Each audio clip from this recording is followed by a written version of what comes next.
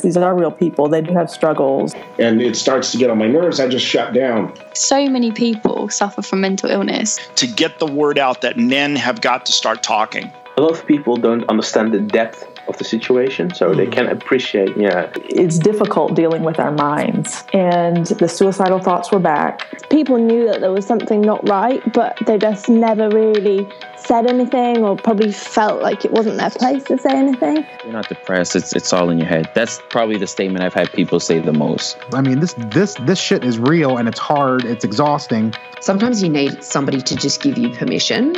I don't think people realise how helpful that one conversation can be, just to figure out why you are feeling the way you are.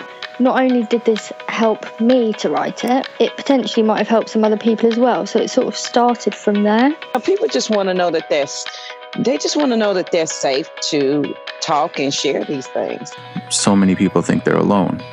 And then you hear other people talk about it and they think, oh, that's so brave, or I could relate to that. And then they want to talk about it. Hello and welcome to this fortnight's episode of Open Journal. I hope you're well. Hope things are good for you. We've recently had a bank holiday weekend in the UK, so whatever you were doing, I hope you had a good time. I hope it was nice for you. I feel like it was just kind of exhausting my end, but yeah, I hope it was good for you.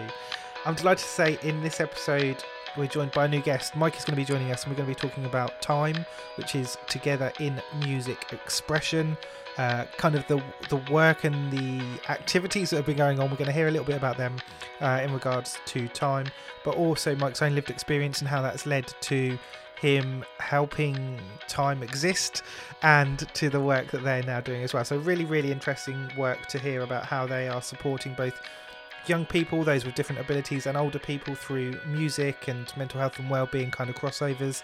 And we talk a little bit about how that's been difficult over the last couple of years with everything pandemic, and how music has kind of fitted into that as well. So big thank you to Mike for coming on, for sharing his lived experience, for his insights and the expertise around the work that Time are doing as well. I really hope you enjoy this episode. It was another amazing conversation, and awesome to hear about another different project and the work that's been going on there as well. So absolutely awesome. As always, you can find links and information at the end of this episode and in the show notes as well. And if you're interested in coming into the podcast yourself, sharing your own insights and experiences, you can find information on the website, which is openjournalbc.com. But for now, thank you so much for listening. I hope you enjoy it. Here's this fortnight's episode. But it's really nice to sit down with you and to have a chance, Mike, to hear a little bit about you and the work you're doing. But just to start us off, like, how's your last week been? What's it been like for you in terms of kind of the well-being and the things that you're doing at the moment? Like, what's your week been like? Just very quickly, thanks so much for having me on today, Mikey. I really, really appreciate it, man. It's always really fun to sit down with people like yourself and talk about like mental health and music and all that fun stuff. So thank you very much.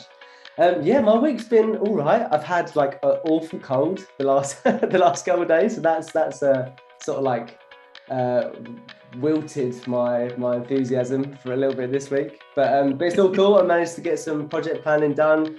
We're doing some really cool stuff with a company called Metal this week. We're doing a project called Art Makes Children Powerful, and we're going into a school, and essentially, like, I like to think of it as, have you seen the School of Rock? Have you seen the films? Yes, yeah. I see it as like that. We're essentially going into a school and we're spending about 6 days there. And our sort of aim for the project is to write, record and produce a song with primary school kids.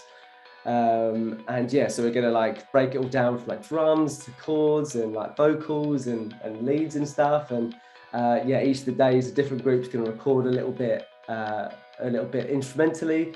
And then we're going to have like a day shooting a music video as well. It's all going to be like shot by the kids. So it's just going to be like really, really fun. So in the last week, I've sort of been planning out that project and just like sorting all the bits and pieces out. So that's been really fun to plan. I am really, really looking forward to it. I don't know how good my Jack Black impression is going to be. I'm going to give it my best go.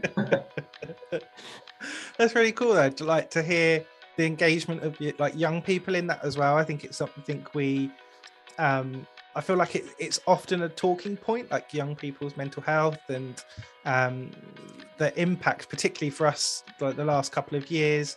I think that's only going to have increased the amount of people that are affected by not necessarily diagnosable illnesses, but that are affected by poor mental health. Yeah.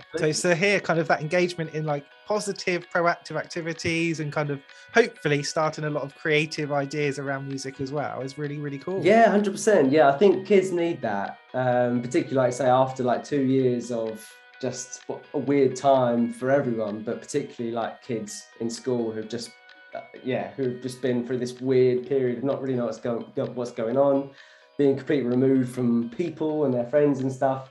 So yeah, like a project like this, which can just like group them all together and gives us an excuse to do something really, really fun is going to be amazing. And I think it's just really important to present things like music and art to kids in a really accessible way while they're young. I feel like as much as we're getting further and further with like presenting music and arts to children in young school, I think so much of it is still around the idea of like, well, you need to do an exam at the end and you're going to be tested on this and you have to fill out A, B, C, and you need to tick all these boxes, which is, you know, it's great that they're doing music and it's great that that's happening in the first place. But I kind of feel like creativity and music in particular, like you need to have the room to kind of like fail or to not have like an end goal, like just to experiment and be creative, just existing in that like circle of creativity. That's the most important thing. And I often feel like that's the way that so many good like songs and stuff are written anyway. So I feel like it's important that kids have access to that kind of like those workshops or like an experience like that, to just learn how to write a song and learn how to make music, but not have to be like tested on it afterwards. Just like, have fun with the process, you know? Yeah, I think it's the way it's viewed in my head as well. I remember, I think maybe being at school, but definitely kind of college and uni, seeing people that were doing kind of art and creative related courses and not being involved in that. I've made assumptions about this, but there being kind of like big elements of their assessment and how well they were doing was actually like the written work that went with it. Yeah. It's like, it's not just performing, like you're meant to be good at the performance side, but actually part of it is being able to explain what's gone into it and kind of the learnings and the things that are going on.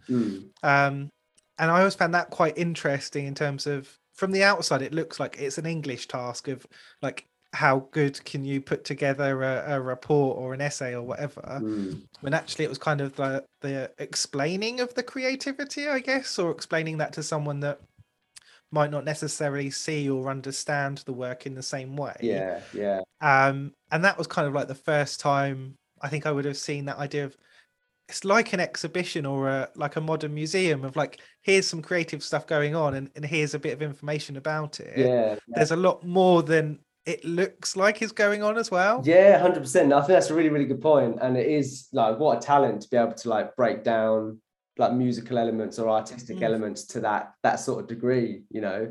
And I think there's nothing wrong with that at all. Like you say, that's something to be like celebrated and talked about.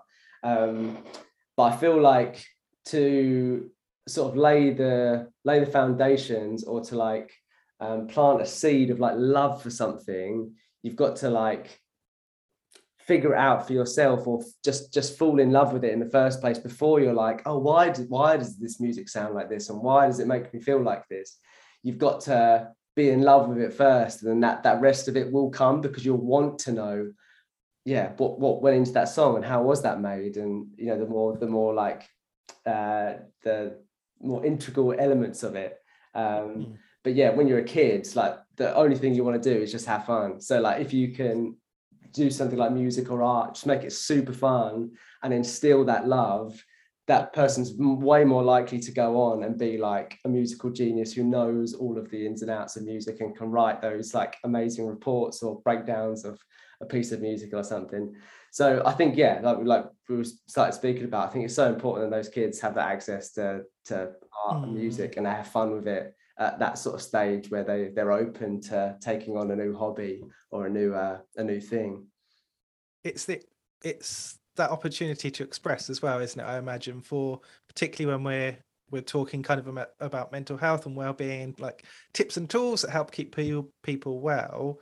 It's such a creative field, and this is one of, I guess, many things that people could do, but I think such a key thing to get people started on. And I don't want to go too much into, because I know we're going to talk about the work that you're doing as well, but just in general, I guess that music and the performance side is a big thing for like a creative outlet for people. 100%. Yeah, huge. And music, I think, I don't know who said this, but it's very true in that music is like the most popular art form. It's something that is just all around us. Like you get up in the morning and the first thing you do is listen to the radio.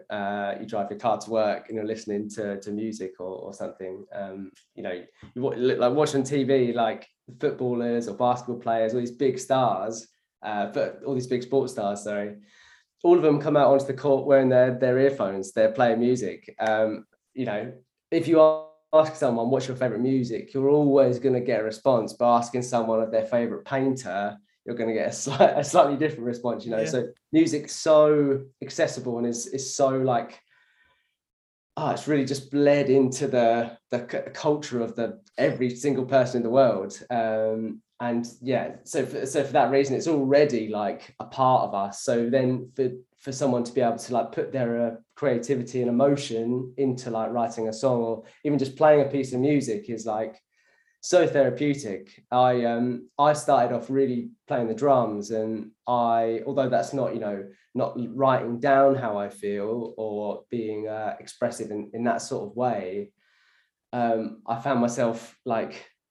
just almost in like this sort of spiritual place playing the drums, where you just lose yourself in music, and you are just like, you feel just like a vessel to this music, and you're almost like, you're not playing it, like the music's like playing you, and you're just like a victim to this thing happening. I just found myself getting so lost in drums, and as like a 14-year-old with tons of like issues and mental health stuff going on, that was just the most incredible thing for me to be able to meet up with a band or play live and just completely lose myself for like hours in this like beautiful musical process, and then to link that with other people as well. Like, what an amazing thing.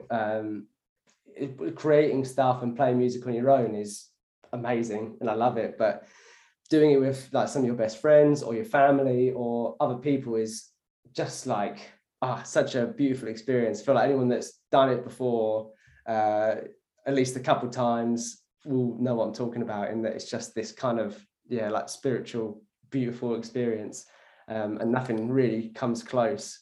That's not that I found anyway. So it's that side. I think I find it really interesting when you hear people talk about something that's kind of unscripted, and that idea of, like you say, there must be people that do it in other performance and other like creative industries, but I feel like I'm more aware of it in music, where they're like, we'll just play. Like there's no like sheet music, there's no plan.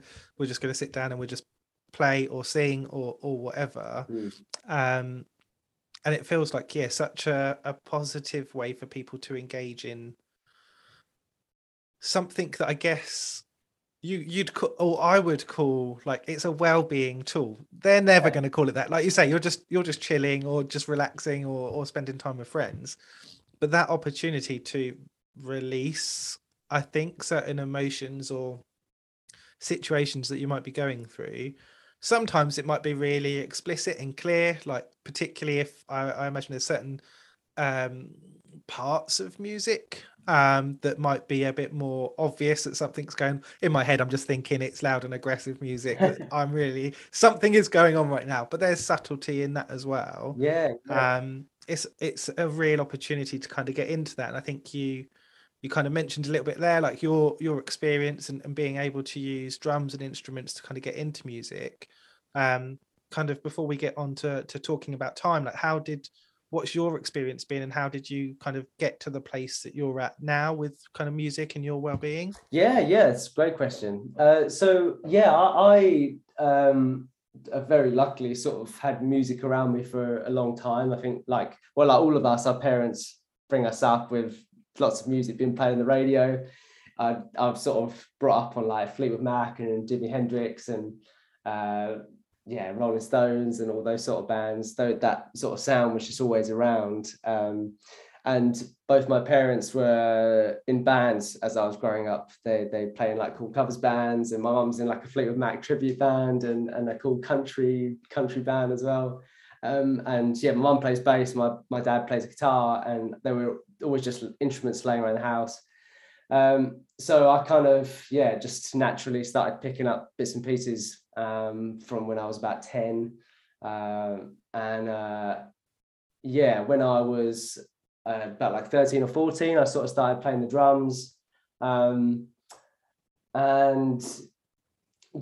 think at the time, being sort of 13 or 14 years old, like I'm sure everyone, like loads of people are just like anxious messes. For me was picking up music as a very anxious teenager was just like the best thing that could have happened to me. And when I was around sort of 14, 15, I had like pretty bad anxiety. Like looking back on it, it was like I didn't realize at the time, but now looking back on it, it was like pretty bad. Like most weeks I'd have like 4 panic attacks at school, at the time not really knowing what it was about, just sort of feeling like I was going to be sick, or I was just super ill, or there was just something physically wrong with me. I didn't know what panic attacks were at that time. So going from a place like that, and a lot of it for me was social, being in like a social environment with a load of my peers and friends and stuff. Just like I had this fear of humiliating myself or doing something stupid. And one of the biggest things that got me over that fear and that anxiety issue was music. Being able to perform like in front of people, and like I spoke about earlier, get into that groove of like losing myself, playing the drums, doing that in front of people, just sort of made something click for me that I'm just fine in front of these people. If I can do this, if I can get on stage and perform and hold it all together, then, maybe I can sit in a classroom and not have a panic attack. It's like silly as that maybe seems, but just set off this like string of events for me at the time where it just gave me like a huge boost in confidence, and kind of just really saved me from going down a further anxious hole. And sort of from that, like a ton of friendships grew from there. Like that's like I spoke about earlier, one of the best things about music is it can be such a social thing. Being in bands for me as a teenager was like my entire like social circles were like going to gigs, doing songwriting sessions and recording, shooting music videos and stuff. Just gave my whole life as a teenager like a purpose and a cool like hobby to do. So it's been really, really meaningful for me. And that's, to be honest, that's like the seed of what we'll come and speak about within time, because what that gave me was so important and so special. I just really felt this like overwhelming urge to give this to other people and make it so that everyone has the opportunity to have the same experience that I did. That's my history. Yeah. Thank you for sharing. No, it's really interesting to kind of hear that journey as well. Like, what I'm really interested, did that kind of that first experience with music, was that part of education, or was it kind of like a social thing that then tied into education? Like, how did that first little bit happen? Yeah, so I remember taking music lessons when I first went into secondary school, and I just hated it. I hated the formalness of it, and we were sort of made to play like the same song, and it all just sort of felt very like copy and pasted, and sort of felt quite like technical as well. I was not like, I loved music, but I wasn't interested in learning music or anything. But getting to sort of like 12, 13, and getting more into music. And this was sort of like, at the time, I can't remember what year it would have been, but this was like when like YouTube and stuff was taking off. So like you could just search for music, and I felt like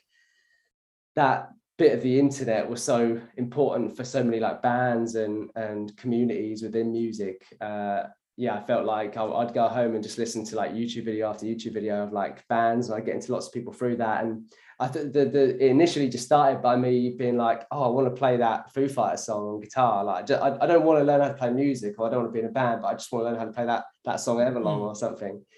So it sort of started like that, just learning a little song. And yeah, that led on to me playing a couple songs on guitar, and then that kind of led me on to just playing around with the drums. My friend had like a spare kit that he lent me, so yeah, had a little play around on that. And then from school I met some people that had played guitar and played bass, so we sort of all agreed to like meet up and have a little jam together, and then that was it from there. Like it just always from then I've been a part of like a band, or I've been writing music with people or doing something, but it was that personal element to it. It was like writing songs that you like or performing music that you like, and it doesn't have to be boring. You don't have to learn like theory, and you don't have to pass an exam for this. It is literally just doing what you love doing. So that's the thing that really set me off. Sorry. That's okay. It's that transition, isn't it? I think like we were talking about earlier, that crossover to like a creative side of thinking, because it is school and education, there is an element of it being restricted and like to a program, to a course, and it really has to, I guess, like maybe more of school than I necessarily think, but it's a spark, isn't it? It's got to be the thing that then drives you off to somewhere else where you can then be more creative and focused outside of that, I guess. So yeah, really interesting to hear that. And then we've mentioned a couple of times already kind of the work you're doing now with Time. There's obvious overlaps people are going to find out with the things we've mentioned already, but can you tell us a little bit first about kind of what is Time, and kind of where the journey with that began? Yeah, of course. Yeah, so I should have said that at the beginning, shouldn't I? I feel bad. I've been rambling on about my teenagehood like a therapy session.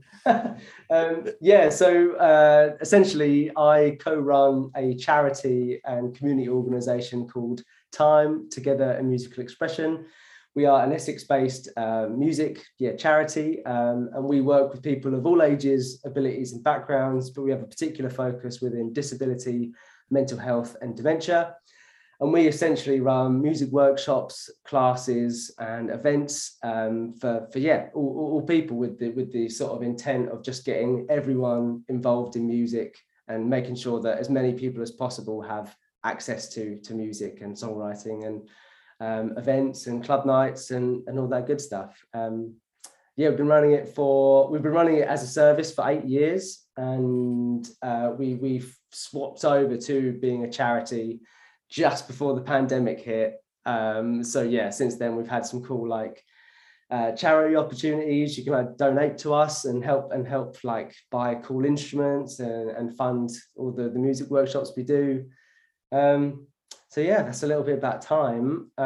We started about 8 years ago, and it initially came about. My two colleagues Mark and Rob set up a weekly music drop-in for anyone with a disability to come along and just get creative with music, and they ran it for about 6 months, and I came to volunteer. Those sessions are just amazing. They were held at Gordon Hall in Basildon, in Essex, and anyone with a disability could come along, and we'd like write songs together, we'd organise performances together, we'd learn songs and teach the guys how to play instruments. We did drum lessons, guitar lessons, lyric writing workshops, recordings. We'd record singles and tracks for the guys, and it was all like a voluntary thing for like a year or two. And after those 2 years, we just loved what we did and wanted to do it more. So we sort of turned it into a business, which then became a charity. Essentially that business and the charity meant was just expanding what we'd done with the drop-ins, going to as many homes and schools and care centres as possible, doing the same sort of stuff, songwriting and recording, and then it sort of bled more into like we started to do more sensory-based workshops for people with sort of more severe disabilities, and people with non-disabilities as well. More focused around sort of like sound bathing stuff, and just like with constantly learning about how to make music more accessible, what instruments we can use to enable people with all sorts of abilities to be able to create and get involved with music.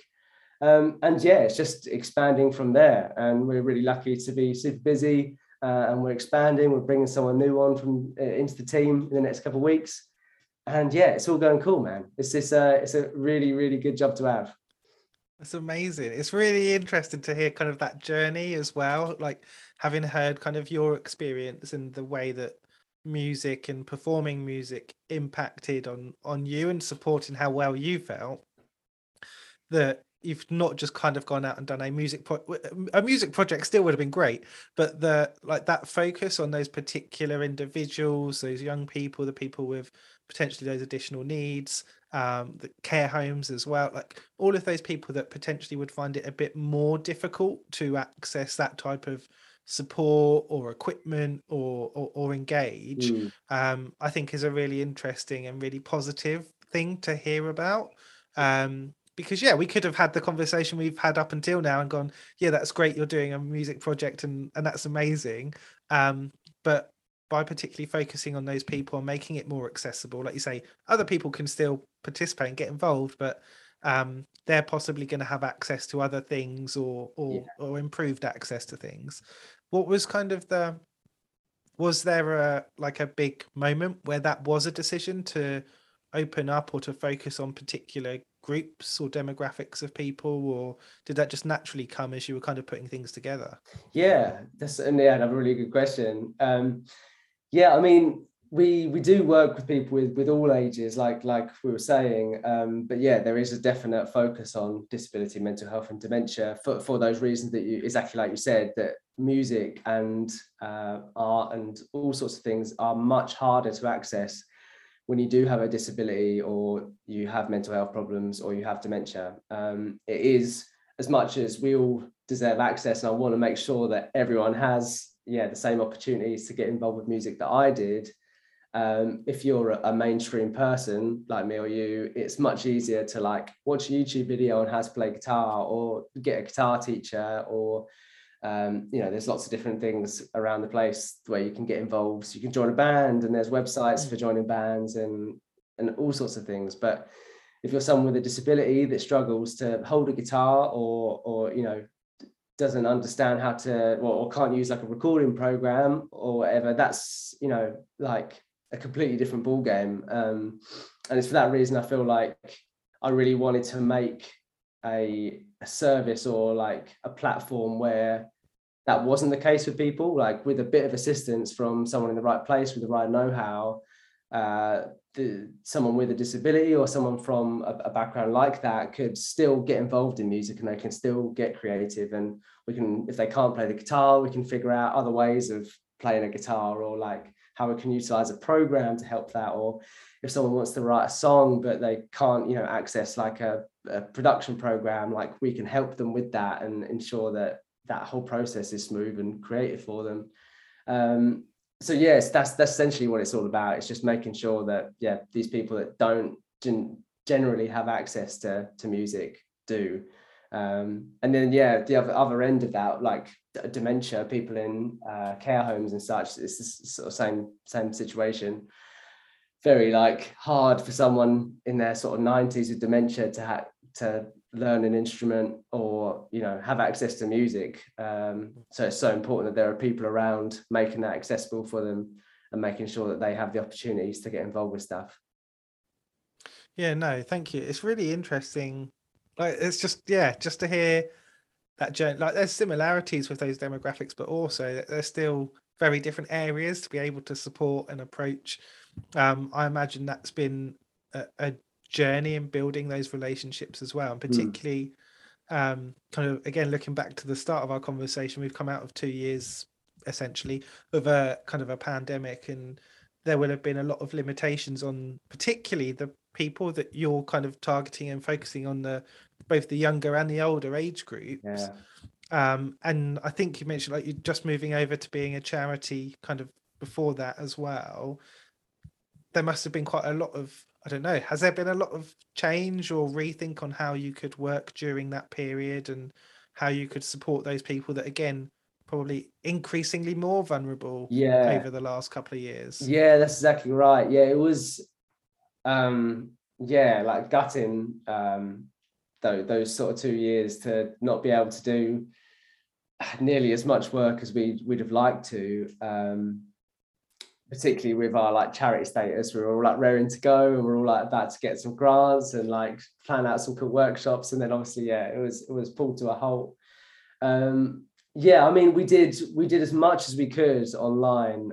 We have a popular disability nightclub in Basildon, so every week on a Monday, if anyone's interested, we hold a nightclub in Basildon at the Edge Bar. For anyone with a disability or anyone that just wants to come along, between 6 and 9. That was like super popular. We've been going for 6 years now. And obviously that was, we have generally speaking between about 45 and 70 people come a week. So for a lot of people, that was their big like social event of the week. And when lockdown happened, obviously that all had to stop. So we brought all of that online, and we turned like our sort of club onto Zoom, and like a lot of people did like quizzes and like music quizzes and like guess that tune and just had like a good like social thing every week. And that was, as much as it was like tough, that was really, really fun, and it was lovely that we were all able to connect still. Despite everything that was happening. And then, we sort of more towards the second year, we managed to do some sessions on Zoom. If you know about like latency and delay on Zoom, you'll know that. And if you know a bit about music as well, like if I tried to perform with you and I play guitar and you play drums, it would just not work. It just like completely fall apart, because that little bit of latency is enough to just make it all like fall apart. So we weren't able to do anything like that because us and the other instructors weren't allowed to get together. But once things settled a little bit, me and my colleagues Rob and Mark could get together and perform through Zoom to a lot of care homes, which was again beautiful. We were able to like contact and communicate with those homes and places that we go to regularly, and see all those familiar faces and get people dancing and stuff. But it was really tough, man. It was tough, like everyone struggled with how to make that work. I think there were some definite good things that came out of that whole period. But it took a lot of getting used to. As I'm sure like you're the same. Like how was your work impacted? Like how it was in a weird way kind of similar without the musical technical stuff. The swap over to some extent wasn't too difficult. Like it's all technology that's already there. A lot of people have kind of know it's there or have used it once or twice. So that was okay. And I think that almost that first lockdown that we had in the UK, that was about 3 months, something like that, that felt like actually not too bad. That was a manageable period. It was more after that when you're like, okay, we're all bored of the quizzes. I can't think of any new questions. When like the people that are happy to adapt have adapted to some extent. You're still going through that process, but they're okay. And then the people that don't want to or aren't prepared to move over, then you're trying to work out, okay, how can we support those people? I think that became the tricky period in between. Whereas now hopefully coming out of pandemic stuff, it's looking back and going, there's some really massive learnings there of things that we did because we had to, when actually we could have been doing anyway. And I think /hope a lot of services, charities, projects will look at the way things were more accessible for certain people, whether that was to do with social anxieties, physical abilities, a range of other things. suddenly things were more accessible. So it's trying to keep that while also kind of returning the face-to-face stuff for the people that are really benefiting from or needing that. And I think that's now the tricky bit of how do we not just revert back to face-to-face only, but go, all of these people that have benefited the last 2 years, actually we should still try to deliver that. And I think that's the thing. It feels like quite a lot of people are still trying to work out how to do both without just kind of dropping one is quite tricky. Yeah, this is it. This is where the metaverse is going to come in, isn't it? not to go down that rabbit hole, but yeah, no, that's really interesting you say that, because while we were running the Zoom sessions to take over from Involve, we got quite a few people that were from all over the country. Some people from like Scotland joined, some people from Wales joined. And even someone from Essex that was only sort of from Chelmsford, which is really close to us, got involved. And she loved the Zoom sessions, but she found meeting up in person, like she had a lot of anxiety, and she struggled to communicate with, you know, lots of sounds and other stimulus going on. So she felt the Zooms were amazing because she could everyone was muted apart from like one person at a time. And when it was her turn to talk, she knew that there was like silence and she could just take the time she needed to articulate herself. And that was really, really great for her. And she feels like I get a call from her once a week. We have a little chat, but she doesn't quite feel ready to come to the in-person club nights. We're trying to think about, similar to what you're saying, like how do we implement the elements that people felt comfortable with, or the positives from the Zoom sessions and stuff. How do we keep that going so people like Sammy can still get involved and enjoy what they did about it? But yeah, like run both at the same time. Yeah, it's so tricky. It's so difficult, and I'm still like, whether you can do both at the same time or whether they become two separate things, but then that's two separate things. And then how do you facilitate both of those? That's really tricky. But I think it's trying to use the learnings that we've had from the last 2 years and go, okay, what can we do with that? And then I guess then we have to work out how we make that possible. And that is a journey. You did mention like some of the different things you've done kind of through that period, and I know there's also some projects and things that you've done like in the last year, and I think I've also seen a video where you've got different people recording and doing things. It's been really interesting to see how that felt very much like a merged, we can have some people in a location but not everyone. This is a really nice way to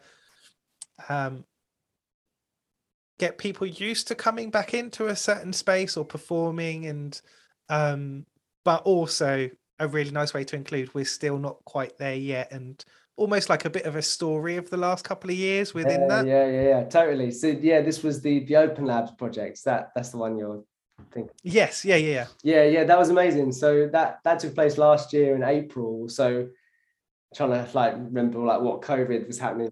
I'm pretty sure that's where like I think April was coming. It was coming into, because I feel like late spring, summer was a period where we were theoretically okay. I think last year that was in a good period. Yeah, it was like just coming out of it. I think the first couple of vaccines were starting to roll around. Although at least the most vulnerable people I think have been vaccinated. So we were like just creeping out of it, and it was sort of going back to normal. We worked with Basildon CPP, and they gave us a grant to animate an empty shop, and we teamed up with this amazing group of people called Strange Pill, who are just like my favorite people in the entire world. They're like these two visual artists, and together we sort of built. Well, they took the lead on the app, but we built an app together. And it's called Music Jelly Mashup. If you want to look at it on the iOS store, it's really, really cool. We built this app, and essentially it videos you. It gives you a click, records you for about 10 seconds, And in that time, you can like obviously do whatever you want. You can play a bit of guitar, you can sing, you can smash something on the ground, and just take whatever sort of sound or little piece of art or music you want from that 10 seconds. That gets uploaded into the app, and then you can mix and mash these sounds with 6 other people. So you can take like your singing and my guitar playing and stitch them together. They're both going to, because they've got that click with the app, it means that everything's going to be timed up together. Okay. And we sort of run the work, we run this shop to bring people in to record these loops, and we made sure that everyone who was recorded them in the same key, so meaning they were all just with the same 7 notes, so that everything like stitched together. So yeah, like I said, like as long as you're playing in that key and you're playing to this time signature, it would all just slot together. So we animated this shot for about 6 weeks and just got a ton of people in to record some little loops and ideas. People came off the street. We invited some artists in, our favorite bands and singers, and that came in. And yeah, we recorded something like, I think it was in the region of like 400 or 500 loops or something. Yeah, it means with the app, you can, stitch together 6 of whatever sounds you want, and you can chop and change them in real time. So you can effectively like build a song using the loops and the sounds that these people have made. And yeah, you can go and do that on the app now, because they're all uploaded into the cloud on there, so you can play around with them and upload your own as well if you want to get involved with it now. And yeah, we sort of stitched together some of our like favorite loops, and we made this track called the Basildon Anthem, which is just like a long like loop of like all of our favorite different sounds and bits and pieces. There's people smashing stuff, and there's like beautiful singing, and then there's like a guy rapping about his girlfriend at the end, and just like some really cool like sounds and stuff going on there. And that was, like you're saying, that was like a perfect marriage of doing stuff in person, but then also doing stuff online, and anyone that didn't feel comfortable to come in could still get involved, because they could download this app and upload them from home, playing a bit of guitar or doing whatever. And yeah, it was brilliant, man. It was, we had tons of people come over the 6 weeks. We had like a ton of good feedback, and I say I'm so proud of that song as well. Like, it's just like one of the coolest little projects we've done, and I'm really, really proud of it. It was really good to watch the video and listen to it, and it did strike me as one of those things where you go, this is amazing. How much filming have you done? Like, in my head, I'm like, there's hours of this to find the bits to put together. Yeah. A lot of work, I imagine. I think you've made it sound easy. I think a lot of work and a lot of time has gone into that, but sounds really positive in terms of it being accessible to people. Now there's kind of a base of stuff there, and a really cool example to use as well. Yeah. Kind of having mentioned that, looking forward to, I guess, the rest of this year and the things that you kind of got planned or are aspiring to kind of in the not too distant future, what are you hoping to do with time? Are there things that are coming up that you're looking to in the future? Yeah, so like I mentioned earlier, this Art Makes Children Powerful thing is a big focus for us for the next 6 weeks. Really, really excited to see what comes from that. Just, getting all those kids involved in this like School of Rock project. Again, we're going to have like a track and a music video coming out for that. So I'm really excited to see where that goes. We are applying for funding for the Arts Council currently. Fingers crossed we're going to get that. Pray for me to get that. I really hope it goes through. Please. But our aim for that is to run a sequence of 12 weeks of workshops in Basildon for anyone with a disability to come along and get involved in the songwriting session. Those sessions are just going to be like super fun. We're going to like teach you how to play some instruments, and teach you how to write some songs, play some music together. And then at the end of that period, we hope to start in about like September. And at the end of that period, we're going to have a song recorded and produced, and a music video as well, similar to that other project. And we're going to try and see if we can get it to number one. I don't know if that's being like, I know like loads of people try and go for Christmas number one, and it's like a massive competition, but you got to try these things, don't you? So you're not going to do it if you don't try. Yeah, that's it. So giving a crack at Christmas number one this year, that's another big focus for us. So again, another fingers crossed for that. Yep, fingers crossed. Yeah. And if people want to find out about some of these projects or to get involved, you've mentioned being able to donate and things like that. Now you're a charity as well. Where can people go to find out about the stuff that you're doing? Yeah, so you can check out our website, which is timemusiccharity.com, or you can visit our socials. All of our socials, Instagram, Twitter, and Facebook, are all under Time Essex, or you can just type in Together in Musical Expression into those search bars, and you should find us from there. And then, you can check out videos and pictures from all of our projects. You can donate. There's lots of other things you can do to support us as well. Like we're on Amazon Smile. If you want to sign us up on there, every time you buy something, we get a little bit of money from that.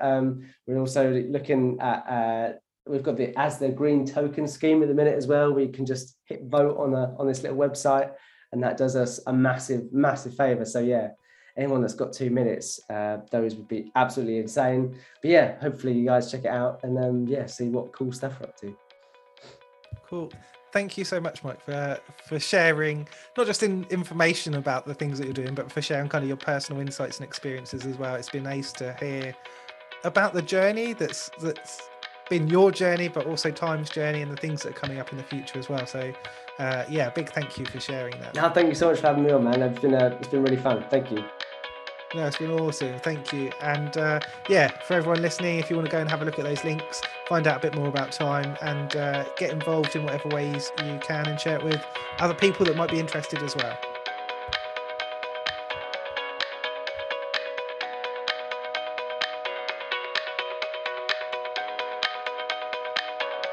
These are real people. They do have struggles. And it starts to get on my nerves. I just shut down. So many people suffer from mental illness. To get the word out that men have got to start talking. A lot of people don't understand the depth of the situation, so they can appreciate, It's difficult dealing with our minds, and the suicidal thoughts were back. People knew that there was something not right, but they just never really said anything, or probably felt like it wasn't their place to say anything. You're not depressed. It's all in your head. That's probably the statement I've had people say the most. I mean, this shit is real, and it's hard. It's exhausting.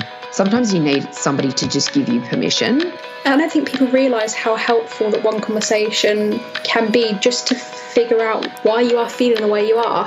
Not only did this help me to write it, it potentially might have helped some other people as well. So it sort of started from there. People just want to know that they're safe to talk and share these things. So many people think they're alone. And then you hear other people talk about it, and they think, oh, that's so brave, or I could relate to that. And then they want to talk about it.